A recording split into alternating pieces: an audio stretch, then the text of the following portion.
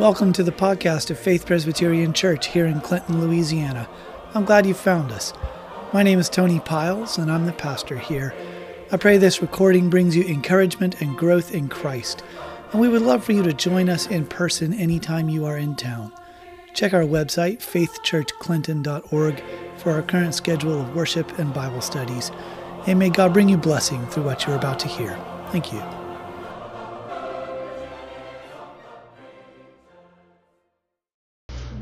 All right. Well, we're back in 2 Samuel this evening. We're in chapter 6, which is both tied very carefully with chapter 5 and tied forward with chapter 7. So I think we even talked about a couple of pieces of it last week as we were talking about how it and chapter 5 relate to one another. So just a quick recap. In the last chapter, David was anointed king over a united kingdom of Israel and Judah. He established a new capital through the conquest and rebuilding of Jerusalem, and his dynasty is very secure, we could say, with the birth of a whole host of sons. So we commented last week on there were pieces that showed up in chapter 5 that are like the shadow of things that will happen later. So although it's all roses at the moment, there are couple of hints of things to come. We also considered how David's enthronement reflects some of just what you would expect from any king coming to power in the ancient Near East, right? He builds a new capital through conquest and building. He builds a dynasty with lots of sons. One missing piece is the establishment of a temple in the new capital. And this chapter is going to begin to address that, but it's not going to go the way David expects. But that does raise the question, right? Saul was chosen by the people and by the Lord to be their first king, but he wasn't the king they needed, even if he was the king they thought they wanted. But he started to become more and more like just any other ancient Near Eastern king. And that was a major piece of his downfall, that and his refusal to submit to the Lord. Well, now the question is, what about David? Is he going to be like Saul? Or even more like Saul was trying to become? Or is he going to be different? And what is going to set him apart if something's going to set him apart? So we usually think about that question of building a temple, we associate it more with chapter 7, with David's actual expressed intent to build a house for God, and God saying, no, I'm going to build you a house. But we start to see that here in chapter 6 when he moves the ark. And tries to bring the ark to his new capital. So let's read the chapter, and then we'll talk about it. 2 Samuel chapter 6. Actually, let's pray first. Lord, we thank you for this evening. We thank you for king cake and desserts and coffee and fellowship. But we thank you even more for your word and for your people and for the opportunity to read your word with your people. We have much wisdom here around this table as we learn from one another, but we could have all the wisdom in the world and could not make heads or tails of your word without the help of your Spirit. And so we ask your help as we read, as we discuss, as we ponder this evening, as we continue to ponder what we have read throughout the week. We ask for your Spirit's help, that we might understand your word more clearly, that we might see how David points us to Jesus. And we ask these things in his precious name. Amen. All right. 2 Samuel 6. David again gathered all the chosen men of Israel, 30,000. And David arose and went with all the people who were with him from Baal-Judah to bring up from there the ark of God, which is called by the name of the Lord of hosts, who sits enthroned on the cherubim. And they carried the ark of God on a new cart and brought it out of the house of Abinadab, which was on the hill. and Uzzah and Ahio, the sons of Abinadab, were driving the new cart with the ark of God, and Ahio went before the ark. And David and all the house of Israel were celebrating before the Lord with songs and lyres and harps and tambourines and castanets and cymbals. And when they came to the threshing floor of Nacon, Uzzah put out his hand to the ark of God and took hold of it, for the oxen stumbled. And the anger of the Lord was kindled against Uzzah, and God struck him down there because of his error. And he died there beside the ark of God. And David was angry because the Lord had broken out against Uzzah. And that place is called Perez Uzzah to this day. And David was afraid of the Lord that day. And he said, "How can the ark of the Lord come to me?" So David was not willing to take the ark of the Lord into the city of David. But David took it aside to the house of Obed-Edom the Gittite. And the ark of the Lord remained in the house of Obed-Edom the Gittite 3 months. And the Lord blessed Obed-Edom and all his household. Now it was told King David, "The Lord has blessed the household of Obed-Edom and all that belongs to him because of the ark of God." So David went and brought up the ark of God from the house of Obed-Edom to the city of David with rejoicing. And when those who bore the ark of the Lord had gone 6 steps, he sacrificed an ox and a fattened animal. And David danced before the Lord with all his might. And David was wearing a linen ephod. So David and all the house of Israel brought up the ark of the Lord with shouting and with the sound of the horn.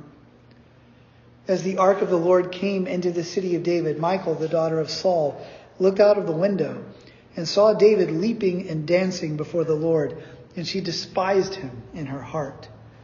And they brought in the ark of the Lord and set it in its place inside the tent that David had pitched for it. And David offered burnt offerings and peace offerings before the Lord. And when David had finished offering the burnt offerings and the peace offerings, he blessed the people in the name of the Lord of hosts and distributed among all the people, the whole multitude of Israel, both men and women, a cake of bread, a portion of meat, and a cake of raisins to each one. Then all the people departed, each to his house. And David returned to bless his household. But Michal, the daughter of Saul, came out to meet David and said, "How the king of Israel honored himself today, uncovering himself today before the eyes of his servants, female servants, as one of the vulgar fellows shamelessly uncovers himself." And David said to Michal, "It was before the Lord who chose me above your father and above all his house to appoint me as prince over Israel, the people of the Lord. And I will celebrate before the Lord. I will make myself yet more contemptible than this, and I will be abased in your eyes. But by the female servants of whom you have spoken, by them I shall be held in honor." And Michal, the daughter of Saul, had no child to the day of her death. All right. Yes, sir? Why 6 steps?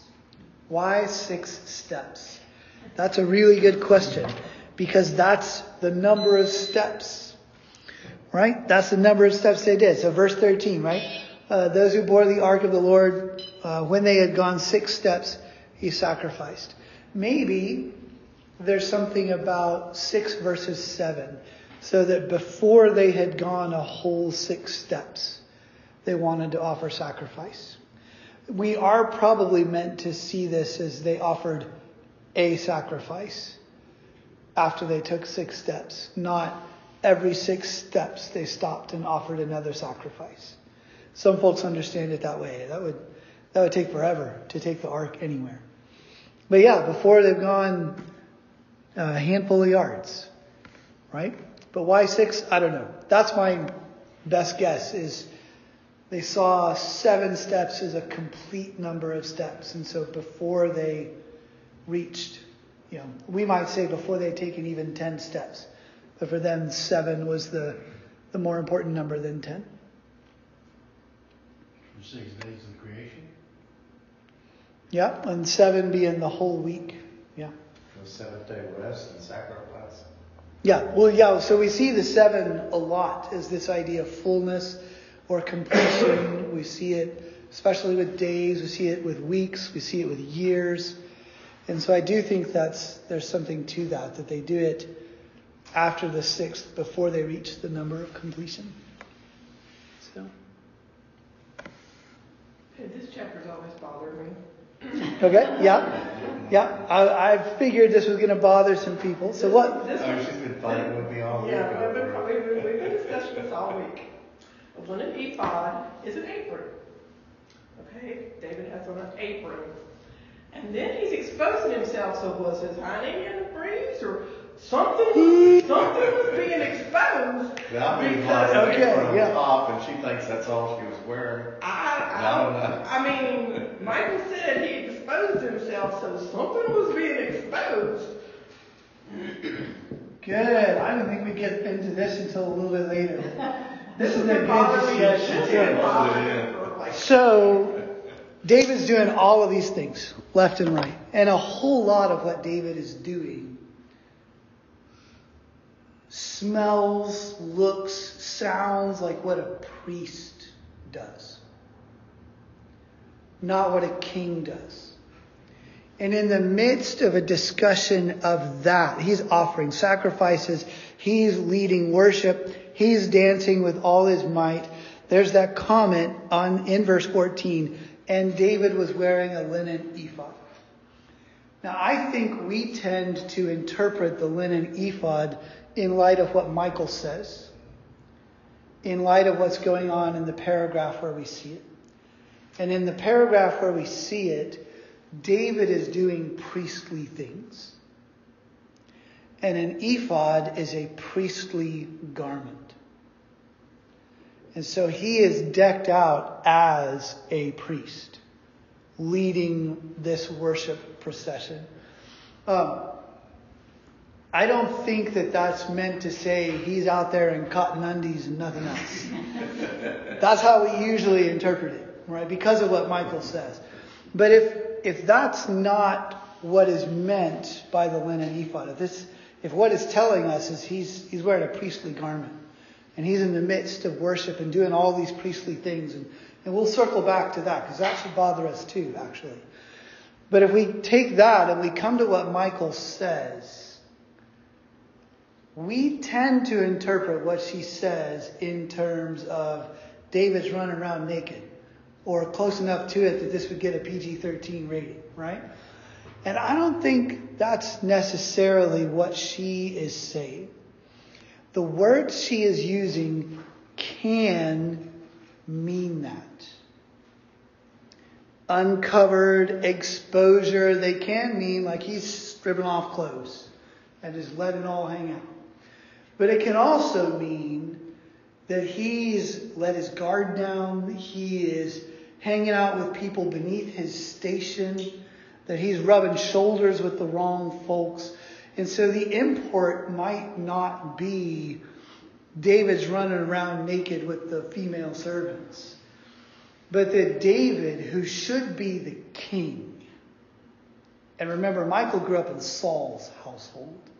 And so she's thinking of the kingship in terms of how Saul ruled, and Saul kept himself insulated from the people, and kept this idea and presentation of himself that presented a barrier, where David is right in the midst of the throng of the common people, laughing and dancing and praising and worshiping with no Secret Service agents anywhere in sight.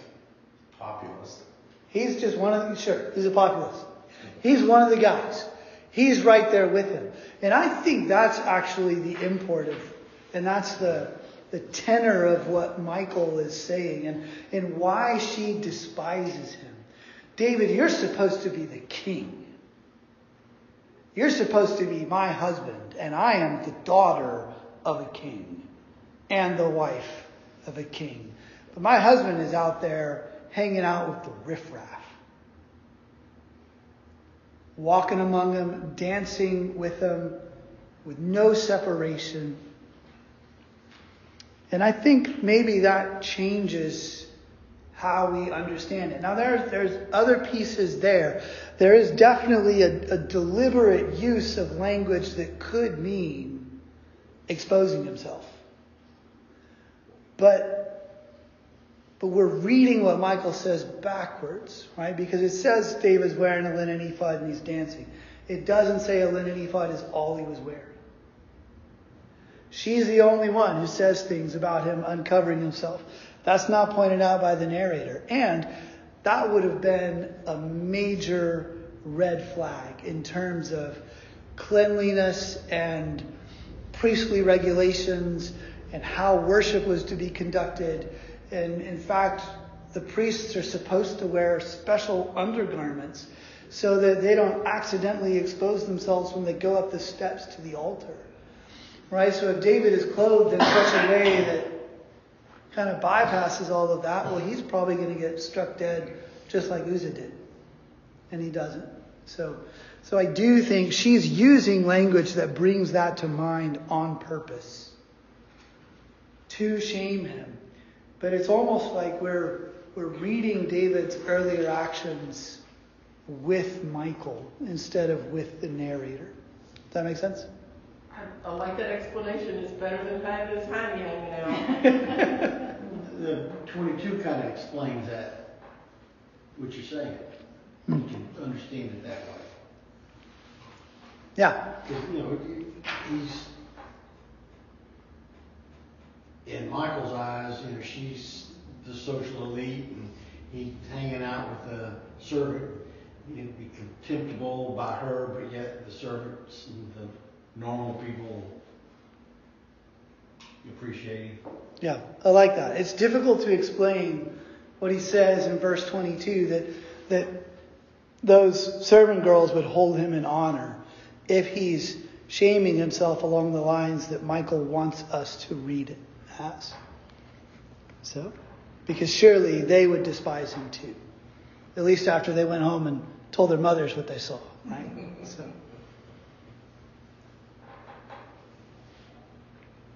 Hanging out outside of his class. That's a better way to hang out. Now, I didn't think that was going to be the first thing that came up in this chapter that bothered people. So there's a lot in here that bothers people. Okay, so we've dealt with the exposed thing in the cotton underpants. So what else stands out in the chapter? I think David just appears emotionally unstable. He's totally angry about the death of Uzzah. And so he's really angry, won't have anything to do with the ark. And then all of a sudden he sees these people being blessed by the ark. So let me go get the ark. And then he's jubilant and crazy and dancing and partying. He's bipolar. Yeah. I was going to say the same thing. Is David bipolar? You sound like you're on Michael's side. Well, it makes me wonder because Michal detested him early on in the chapters. Like, does she think his personality is unfit for a king? Not that her father was Good. better. We'll dig into that a little bit because that's a good question. There's a lot going on in the chapter. Ezra. Why is David acting like a feast? Like a feast or a feast? Yeah, and that's the other. Why is David acting like a priest? So here's a question. What are David's motives in bringing the ark to Jerusalem? Or to put it differently, at whose instigation is the ark moved?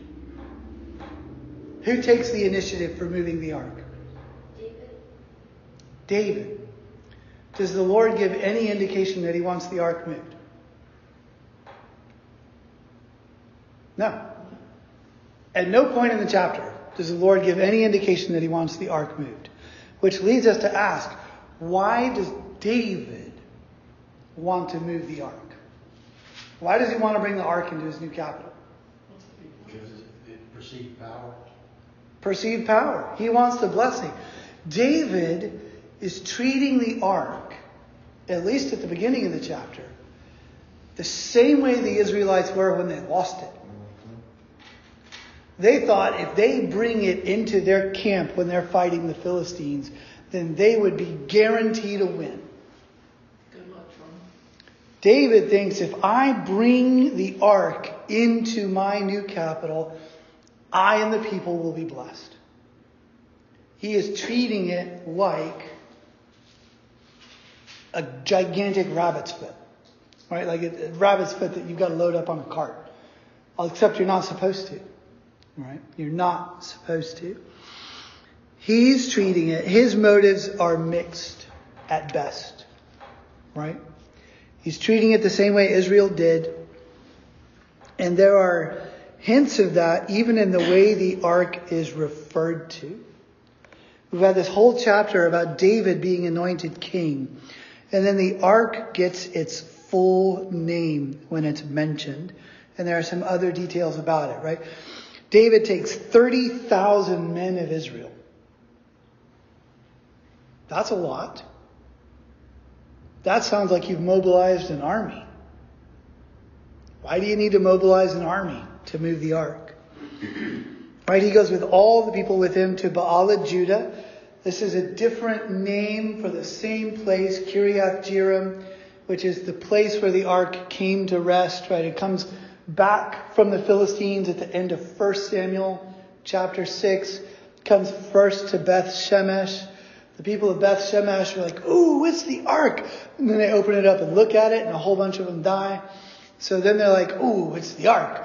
And it gets moved to Kiriath Jearim, and it ends up at Abinadab's house on the hill in Kiriath Jearim, and he puts his sons in charge of taking care of it. And now, it's in Baalah, Judah, and it's on the hill, right, in Abinadab's house on the hill. We get that from verse 3. So Baalah, Judah is just, right, the same place. So whether it's naming the region instead of the specific town, or the neighborhood within the town, or just another name for the town, I don't know. But it's been there the whole time. From over 20 years before Saul's reign begins to whatever point in David's reign he decides to move the ark. It's been there. It's not been a problem. It's been looked after by the same family. It's been resting in the same place. And now David decides he wants to move it. And it's called, it's referred to as the Ark of God, which is called by the name of the Lord of hosts, who sits enthroned on the cherubim. There's a couple ways. These are names for God. These are ways of referring to the ark. But if David has just mobilized 30,000 men, and the Lord is called the Lord of the armies, which is what hosts means, right? That hits a little bit differently. And if we've just spent a whole chapter talking about David being an anointed king over all of Israel, this united kingdom of Israel and Judah, and the Lord is referred to here as the one who sits enthroned on the cherubim. Right, the cherubim which were on the top of the mercy seat, which was on top of the ark. Then that too hits a little bit differently. Right, David just mobilized a 30,000 man army to go down and move the throne of the God of armies, who has cherubim at his command. That's a little ominous, and probably a little critical of what David's about to try also. So David had to know the previous directives that God had given regarding transporting the ark. So why was he not obedient to that? Yes. They had done priest, one or the other. So that is an excellent question. How do they decide to transport the ark? A cart. They decided to transport the ark the same way the Philistines decided to transport the ark. Now, well-intentioned pagans are excused from not knowing better, right? And they do the best that they can. And they build a new ark because they know that you can't treat a god the way you treat hay, right? And they take animals that have never ever been used to work a field or to pull carts or anything like that. And they put them with the ark for the same reason, because you can't use old stuff for the God. And that is not how the Lord said the ark is to be moved. But he lets the Philistines do that, and the ark comes back to Israel by that means. And the cart becomes the wood to have the fire to offer the animals that pulled it for sacrifice in celebration of the ark returning, right? But we get stipulations for how the ark is supposed to be moved. We get them partly in Exodus 25 and partly in Numbers 14. Numbers 4. Numbers 4, 1 through 15. And in Exodus 25, it's verses 13 through 15. In Exodus 25, in the instructions for building the ark, part of the instructions include making slots on the side and having gold-plated poles that go through those rings, and they stay in the rings. And that's so that people can pick it up by the poles and carry it without touching it, without ever coming into direct contact with it. And in Numbers, we find that the priests are supposed to take care of everything and cover things up so that it can't be seen. And then a specific tribe of the Levites, the Kohathites, are responsible for coming in and picking it up and carrying it. But it's covered before they come in. They carry it to where it goes, and the priests come in and they deal with everything. This has been in Abinadab's house for probably 40, 50 years. It's been a long time. Even if he's not a Kohathite himself, he's had an awful lot of time to research how this is supposed to be handled. And he's got motivation for doing so, because it arrived at his house having killed Philistines and having killed men in Beth Shemesh. So he's had all the motivation in the world to go and learn how to treat this respectfully and treat it right, even if he didn't know upon its arrival. This is written in the law. The priests should know it. The Levites should know it. They should be teaching everybody else, although we know what that was like before Samuel came along. But on top of that, Deuteronomy 17, verses 18 through 20.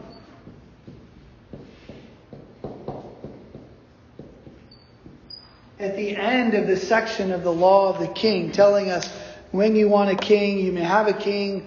This is what your king should not do. This is what your king should do. The king is to write out by hand, under the supervision of the priests, so we can't fudge it, his own copy of the law. And then he's supposed to have it with him all the time and read in it every day, so that he might not turn to the right hand or to the left, so that he can keep it.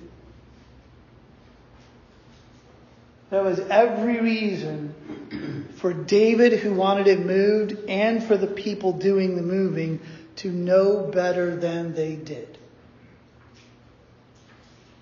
Without that background, we see the ark's on a cart, and the oxen stumble, and Uzzah reaches out because he doesn't want the ark to fall, and God strikes him dead. And isn't God mean? But the only reason the ark is in danger of falling is because they've been treating the Lord's instructions for how to handle the physical representation of the Lord's presence among his people in contempt. They've taken his instructions for how to treat him reverently, and they've thrown them out the window. This was bad news from the beginning. But the actual coming into contact directly with the ark, which would have been impossible if the instructions were followed, is, as it were, the last straw. as that breach of holiness is committed and he's struck down for it. That puts Uzzah's action in a different light. Is it on David, or is it on his priest, or is it on who's it? I guess the buck stops with him, huh? Yeah, I think the answer to that is yes. Where does the buck stop? Does it stop with the priest? Does it stop with... Obviously, it stopped along the way with Uzzah. Is Uzzah a priest? Well, that's a big question that we're not entirely sure of, because we don't get... You guys are going to hate me for saying this. We don't get a genealogy for Abinadab, right? If we got a genealogy for Abinadab, we'd know a little bit more. We'd know, did he belong to a priestly family? Did he belong specifically to the Kohathites or not?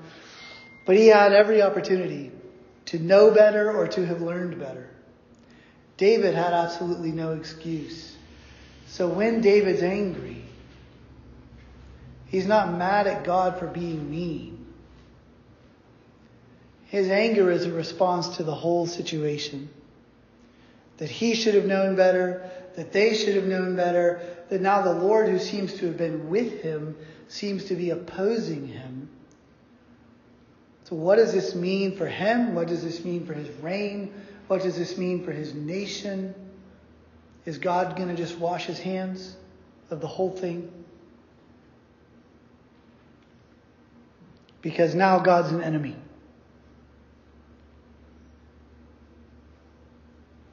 Which raises the question, okay, is David going to be like Saul? Is this the end? Right? Because Saul despised the Lord's instructions. When he was confronted with it, he denied, he deferred, he blamed, never repented. Never repented. Right? Would finally get to a point where he didn't want to lose face. And so he would grovel with Samuel and say, I'm sorry. Right? But the response was never one of repentance. What will happen with David? So what does David do? Right? How does the chapter continue from there after David is angry?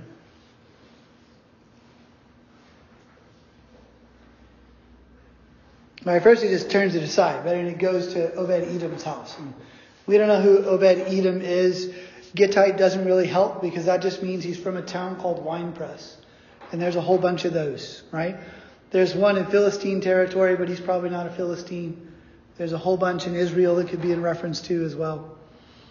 But the ark stays at his house for 3 months, and the Lord blesses not just Obed-Edom, but his entire household, right? So there's a couple ways of reading David receiving the news, right? Because he gets the news in verse 12 and he decides to move the ark in the second half of verse 12. So is this David going, oh, the rabbit foot works after all? Right? Or is this perhaps a recognition on David's part that the Lord has not forsaken Israel? That with proper precautions, with due obedience, perhaps the ark can be moved. Looked like he did it the right way the second time. This said those who bore the ark. Yes. Oxen. Yes, so if you look at verse 13, you're right. When those who bore the ark, some of your translations will even say carry there. So we have people carrying the ark now. If we read down a little further, they're bringing it to a tent David has prepared for it. So preparations have been made. He seems to have gone back and read the law, or perhaps talked with the priests about what went wrong. And now he is treating it respectfully. He's doing what should be done. He's walking in obedience. Yes, sir. David does the right thing, but does he? Because he's the one who sacrifices.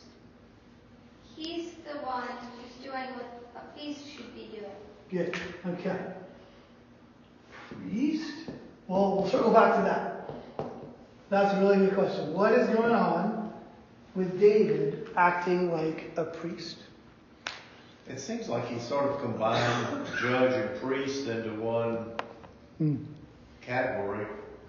So, before we move to that, and that is something I do want to talk about, notice what we've already kind of mentioned from a couple different sides. David learns from his mistakes, and he changes what he does.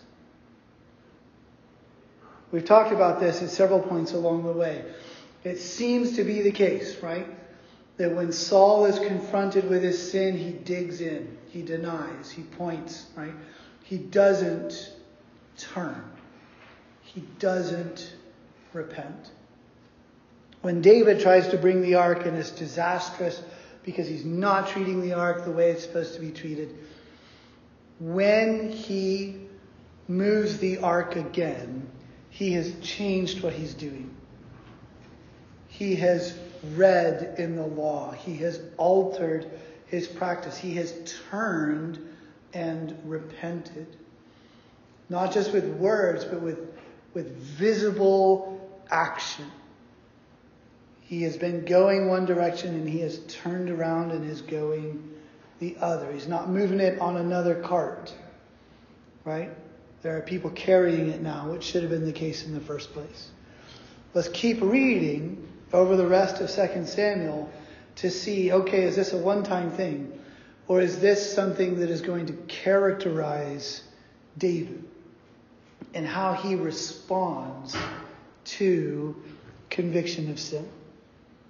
Because we know that Saul sinned, sure. David's going to sin. And some of David's sin is going to look a whole lot worse than Saul's. But how does David respond to that sin? And the suggestions we've made, will they be borne out by the remainder of the chapters? I think this chapter would suggest that we're on the right track with that. But what about David doing all these priestly things? Right? I'm supposed to be priests doing that. So why do we have someone who's not a priest doing that? Well, we've got several spanners in the works as far as that goes. In my marker. There we go. Solomon's going to do the same thing. And he's not going to get in trouble for it. Right? When the temple is dedicated, he's going to offer a whole bunch of sacrifices. He's going to lead worship. He's going to offer this huge prayer. But we get a few chapters down the road in Kings, and a king is going to do something that belongs to the office of a priest, and he's going to get struck with leprosy for it. There are going to be huge consequences. As we get into the book of Kings, there's this clear demarcation. Kings belong over there. Priests belong over there. And they might talk to each other, but they don't do each other's job. So what's going on here? A couple ways to handle it. One is to say, well, you know what? That actually doesn't become a hard and fast rule until after Solomon. Which is why David can do it and why Solomon doesn't get in trouble for it. And I can see on some of your faces that doesn't sit very well with you. I'm not sure how I feel about that either. That's one suggestion that's been made.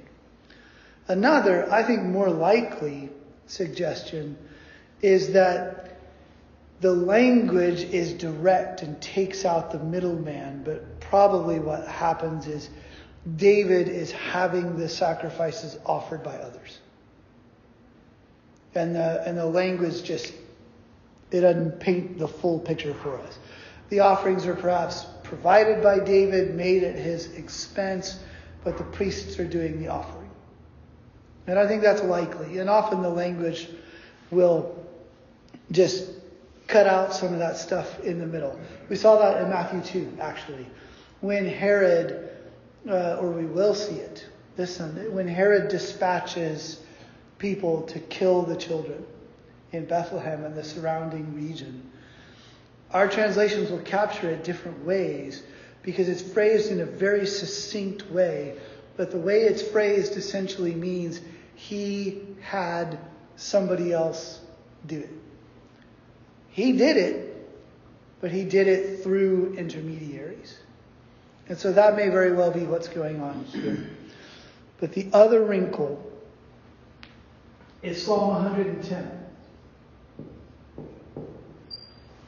which Jesus refers to, right? I'm a priest forever in the order of Melchizedek. David is not a Levitical priest. David is not a son of Aaron.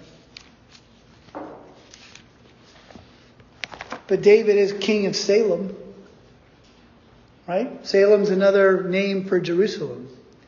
Melchizedek was king of Salem. Melchizedek was a priest and king. Is David then also a priest?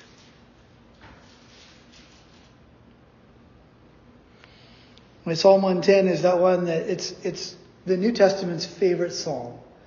Jesus uses it to stump the leaders of the Jews, right? How can David, if the Christ is supposed to be David's son, then how can David say of his son, the Lord says to my Lord, sit at my right hand? How can he be both David's son and David's Lord?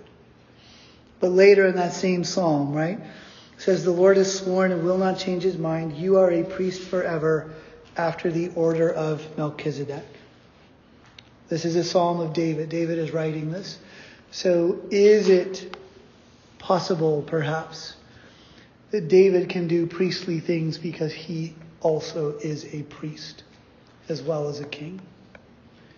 And his future people, his future lineage would still be in that lineage. And if God struck him with leprosy, then it doesn't follow through. Good question. So if David's a priest, order of Melchizedek, whatever, then wouldn't it be true that his descendants are priests? Not necessarily. And that may be what distinguishes, in part, the priestly order of Melchizedek from the Aaron's sons, right? With Aaron's sons, it's clearly laid out that this is a genealogical priesthood, right? That it continues through generations, that only those who can trace their lineage back to Aaron, even within the clan of the Levites, only those who can trace their lineage back to Aaron may serve as priests. But it doesn't follow necessarily that priests in the order of Melchizedek hand that down from father to son. And that's part of what may be going on in the discussion about Melchizedek in Hebrews. Right? That gets really, really weird. But he's one without genealogy. He has no father. So he is really interesting really quick.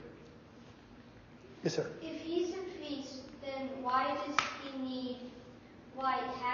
needed a priest to communicate to God for him, and why will he? At what point does the statement in Psalm 110 happen? I don't know. Yeah. That's a good question. This is as close as we can come to an answer about why David can do these priestly things and it's okay, but why his descendants do priestly things and that's not okay. Right? Is either just, it was okay for David for one reason or another, because there wasn't this hard and fast rule yet, or because David actually is a priest, or he's doing this through intermediaries. Right? David is, despite the succinctness of the language, David is actually having the priests offer the sacrifices. Well, you said Solomon did the same thing. Yeah, we have descriptions very similar when Solomon dedicates the completed temple, 1 Kings 8, around there. So. And his wife wasn't very Melchizedek. Yeah. Solomon's a mess. Yeah. Solomon also does something else that he doesn't get in trouble for, that later kings do. Solomon offers worship to the Lord on the high places. But the temple hadn't been dedicated yet. So after that, worship on the high places is always associated with worshiping foreign gods. Or with illicit sanctuaries, worshiping God according to means that he has said are not okay. So, this whole discussion, by the way, with Uzzah, with can David do priestly things with the high places, this raises the question of what we Presbyterians like to call the regulative principle of worship. We like big words, right? But the regulative principle of worship, I can't even get all the syllables in there, is just simply a way of saying we are only free to worship God in ways he has instructed. We're not free to do whatever we want in worship. We can only do what God requires. We can't innovate. That sounds really restrictive. Sometimes it is. It's also really freeing. Like, it's freeing to go to a worship service and leave alive. Right? like Nadab and Abihu don't get to do. Right?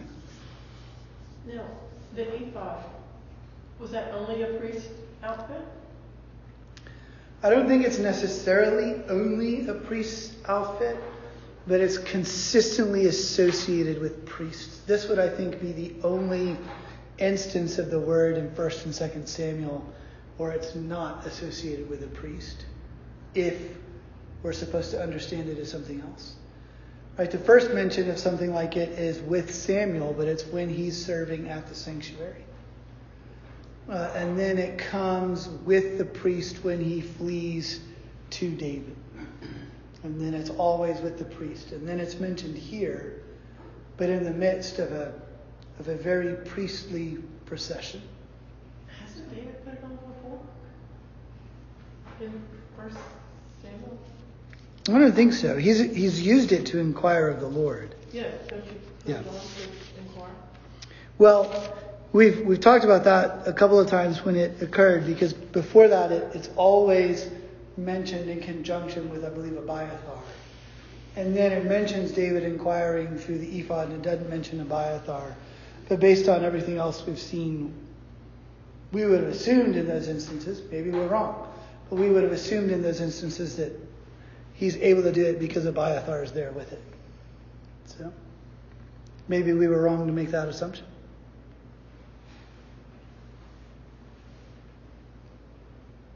I just wonder, why would he feel free to do it now versus if he hadn't done it before? Yeah. It may be that he's wearing a linen ephod and not the ephod. That's possible. A generic garment associated with a priest and not the one that has the stones for the tribes of Israel, or the one that has, a pocket for the Urim and a pocket for the Thummim for casting lots before the Lord. Plus, I think he's having a manic break, so.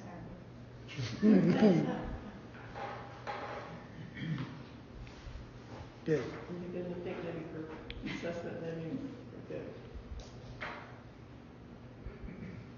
What do you guys think about all the instruments in verse 5? It's funny looking at different English translations, because they've got most of the same instruments, but they don't all have them in the same order.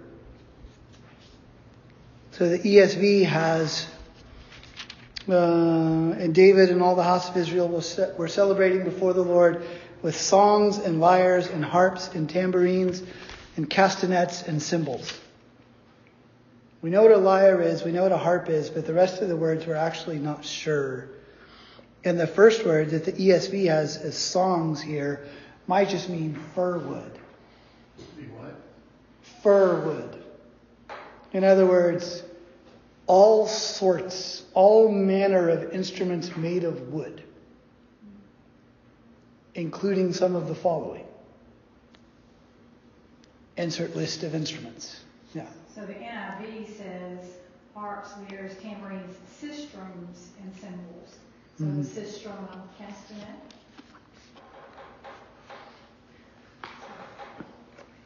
Castanets, I think of the little finger things. Yeah. Yeah. Where's Google? Little Spanish name. Well, it's in Mexican roots. Guitars, basses, trumpets, and banjos. And snare drums. Where'd you see that somewhere? No. Trying to capture all the different, Wasn't all the instruments made of fir wood? all different kinds. The name says for instruments made of fir wood. Yes, yeah. Sistrum is kind of like a castanet, but it's different. It's kind of ornate. Mm. Yeah, the Hebrew word there is fir wood. And then some of the ancient versions looked at that and scratched their head and put in different words. So one put in the word for songs and then a whole bunch of different instruments. One put in the word for organ and then a whole bunch of different instruments, which probably doesn't mean a pipe organ. It probably just means kind of instrument. And then we have examples of it. So if we were going to try and recreate this procession with the specific instruments that David used, we're just going to be at a loss. But we get the sense that the procession was accompanied with loud, rich music from essentially all the different kinds of instruments they had at their disposal. Sounds kind of noisy. Yeah. And Michael was out of ibuprofen, right? And she didn't appreciate it very much. They all were on the same tune or something, There's one playing Peter Cocktail and another playing Yankee Doodle, or something. Yep. I remember being at a concert one time and they found out it was somebody's birthday. And so they decided to play Happy Birthday, but the guy leading the band turned around and said, okay, you play it in C, you play it in D, you play it in E, you play it in F. Oh. It was pretty funny. They didn't all play it at the same tempo either. Oh. I can imagine that's probably what happened here. With cymbals and stuff. I think there's potential for that it could have devolved into something loud and ugly. But I think the picture that we see was painted for us is of beauty and joy and unity. So I suspect as puzzling as that list of instruments was, and as much as there is that seems to be going on, even with people dancing with all their might back and forth who probably didn't know how to dance, probably hadn't even tried since middle school, there was something beautiful about it. And I think actually it tells us something about Michael's heart, the way she responds to that. You may have encountered something like this in your own life where the Lord is doing something beautiful and you can see and reflect on that beauty, but maybe it's messy, maybe it's just a lot going on, maybe it's just different. And you try and share that with someone who doesn't love the Lord, and all they can see are all the things that are displeasing about it. That thing is disorganized, or that child's running around without a parent, or that plate fell over and it's on the carpet, and they can't see any of the beauty of that. And the way Michael is characterized here is just unrelentingly negative. In this incredible celebration of David's reign and the Lord's blessing over it, she is the lone representative of the house of Saul. She is not out there celebrating with the people. She stayed home. She perceives David in the midst of that celebration by looking through the window. Think about movies and TV shows and even books you've read. When somebody looks out the window and sees something, what kind of person is that usually? It's the nosy neighbor, right? Or it's the guy who it's Jimmy Stewart getting involved in something he shouldn't, right? And might get murdered for it, right? And it's so much more than that in the Old Testament. I looked, and every time it's mentioned that someone looks through a window, it's negative, except maybe one time. Abimelech looks through the window, and that's where he sees Isaac with Rebekah doing something that clues him in that they're husband and wife. Right? Jezebel looks through the window down at, I can't remember his name. I have to click on it. Jehu, I believe. And then it's her eunuchs look through the window next, a couple verses later. And of course, they're the ones that throw her down. Sisera's mom looks through the window in Judges, wondering when her son is going to come home from killing those Israelites. And then we have it here. It's always reflecting poorly on what's happening, but usually it's reflecting poorly on the person looking through the window. And that's where we meet Michal in this scene. She's at home. She's away from the celebrations, and she's peering through the window. Like that nosy neighbor, or like Jezebel. And then when she meets David, she meets him with biting sarcasm. Sees his worship in the midst of, out in the middle of the crowd of the common people, as the king just utterly and completely degrading himself. Walking around like a common fool. David is out there joyfully celebrating all that God is doing. And to her, he looks like one of the drunks on the bridge on Perkins Road watching the Mardi Gras parade. That's all he is to her at that moment.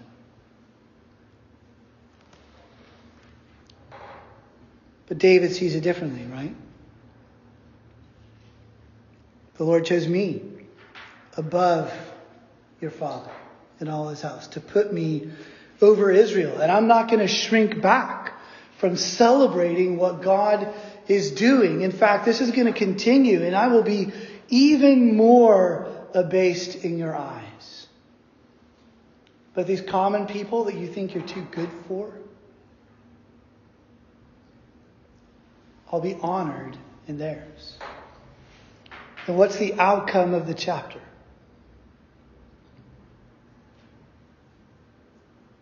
David puts Michal in her place. Kind of. She never has children. Oh, she didn't have children, that's right. Yeah, the mechanics are not spelled out for us. We've got a lot of guesses. But what's made clear is that she never bears a child her entire life long. Which means the break between the house of David and the house of Saul is complete. Saul had been told through Samuel all the way back in chapter 13, before we met Jonathan, who seemed so promising. In 1 Samuel 13, Saul's dynasty is rejected. 1 Samuel 13, 13, and 14. So there will never be a house of Saul that rules over Israel. And here we see that cemented, because David may be married to a daughter of Saul, but she will not bear any royal sons.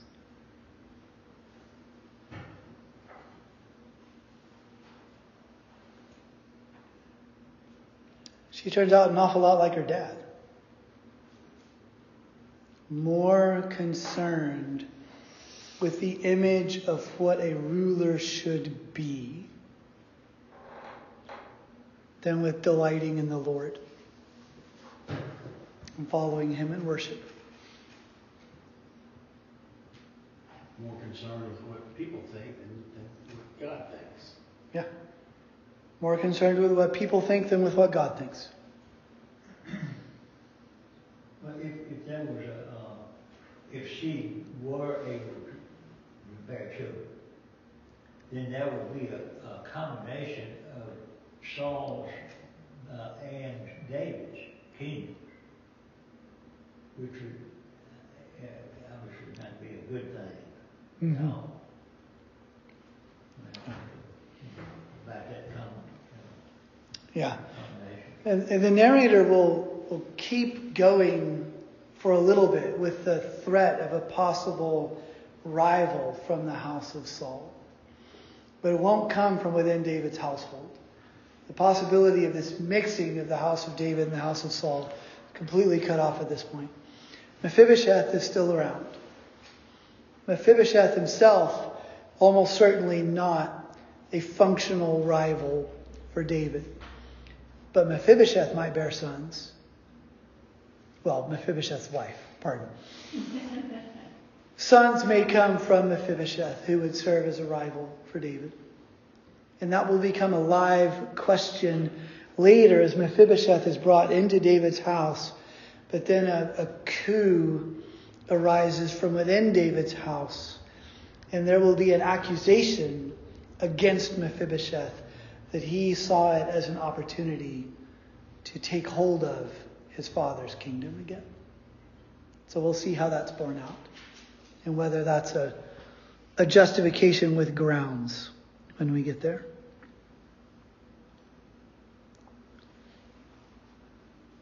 David, priest and king in this chapter. We've talked about how he may or may not himself be doing the priestly things, and that leaves us scratching our heads. But the combination of those things in this chapter are part of how Samuel points us beyond David. Because Jesus does combine those offices.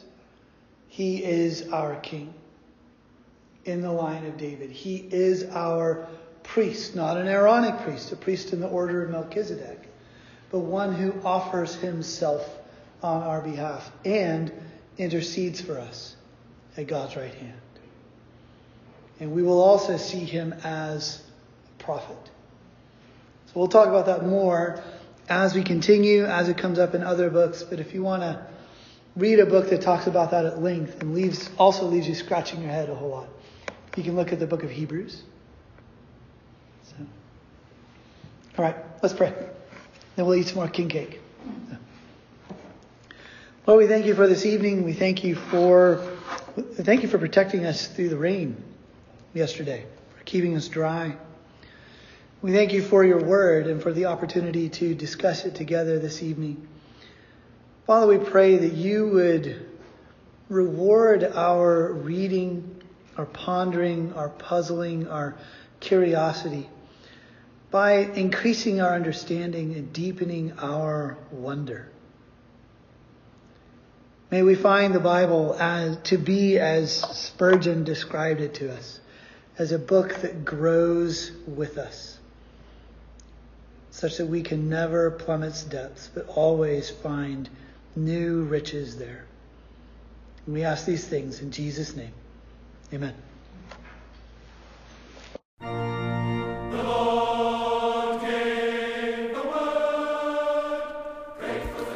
You've been listening to the podcast of Faith Presbyterian Church here in Clinton, Louisiana. Check our website, faithchurchclinton.org, for more teaching and for our current schedule of events if you'd like to drop in. We pray this recording has been a blessing to you. Go in peace.